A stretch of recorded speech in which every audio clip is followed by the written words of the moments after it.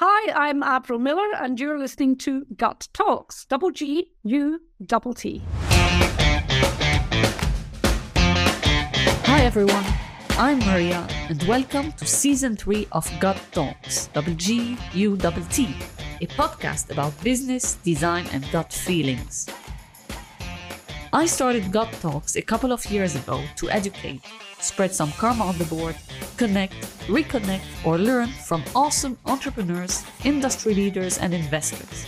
By the way, there are no sponsors on the show, but a like, a share, comment, and hitting the subscribe button would mean a lot. Now let's get started. So this is the next episode of our segment with Avril Millar, discussing her wealth of experience over 50 years helping businesses from housekeeping, as she calls it, to growing. Here we go. Based on what we've been discussing now, right? It's very difficult to put a number, and when it comes to measurements and so on, but very often this is how, CEOs want to measure their progress or see how they're doing, in terms of company to share with their shareholders, whatever that may be. But how do you work together so you can both see the progress and ultimately achieve results? So the first thing you have to do to create anything is you have to have a profitable, sustainable, healthy business.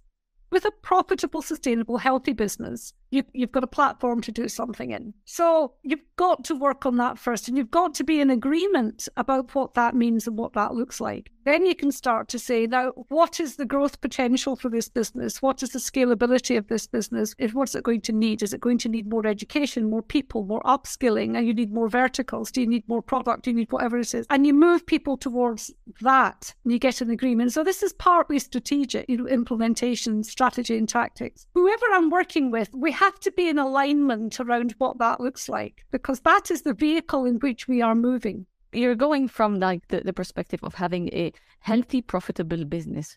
What if the business is unhealthy, unprofitable, or sort of healthy but not profitable, or under the bus business, but with something that has a market, right? So let's see. Provided all businesses are there to provide something. So actually, there's an awful lot of businesses out there producing things, services and products, but actually no one out there particularly wants it. There's an awful lot of that. I mean, you're in design and you understand this probably better than I do. But at the end of the day, you have to have a market for whatever it is you're selling. You have to be fulfilling a need. And that's more important than the word market. Yeah, people mix those things up. They forget that whatever you're doing, you need to kind of get the mechanics right first. And you need to make sure that you're producing something that people out there need and that you are laser focused on delivering to their need, not what you want to build. Yeah, no, I get that. And laser focused, but also aware of what's happening around, because things can change. That's the balance, right? Finding the balance of how to stay focused and how not to screw up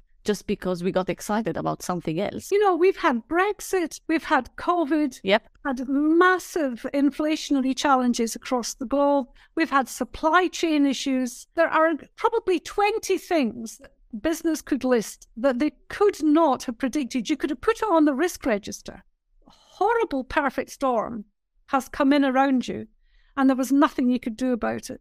And you just have to pick yourself up, learn from it, and keep moving forward, because it's happening everywhere. And I grieve for the people who might think that they failed. They could maybe have done better in little bits, but that's life.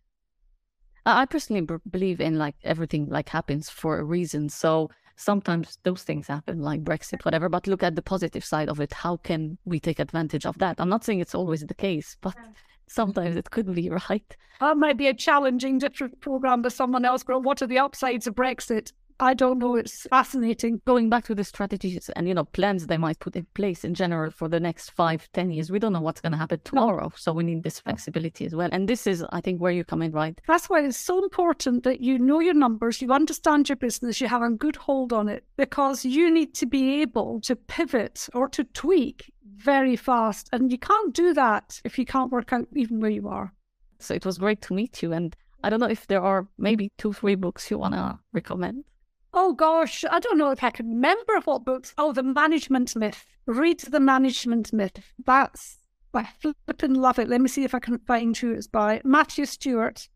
Okay, I'll be putting all the links. Okay. Yeah.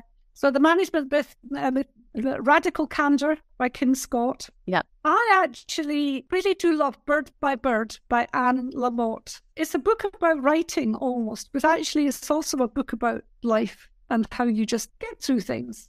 And of course, if you go back to the very, very basics of management, you've got High Output Management by Andrew Grove. I could go on endlessly about all the other ones that I love. The Intention Experiments, The Bond, and Molecules of Emotion. The Body Keeps the Score. The books I truly love are the ones that are not about business. But someone can always message you and ask for book recommendations, I guess. If anyone ever wants to message and ask anything, I'd be very happy to talk to anyone or give them any little snippets. Yeah, for sure. Cool. Thank you so much for being on Gut Talks. Oh, thank you for having me. It starts with the gut. It ends with the gut.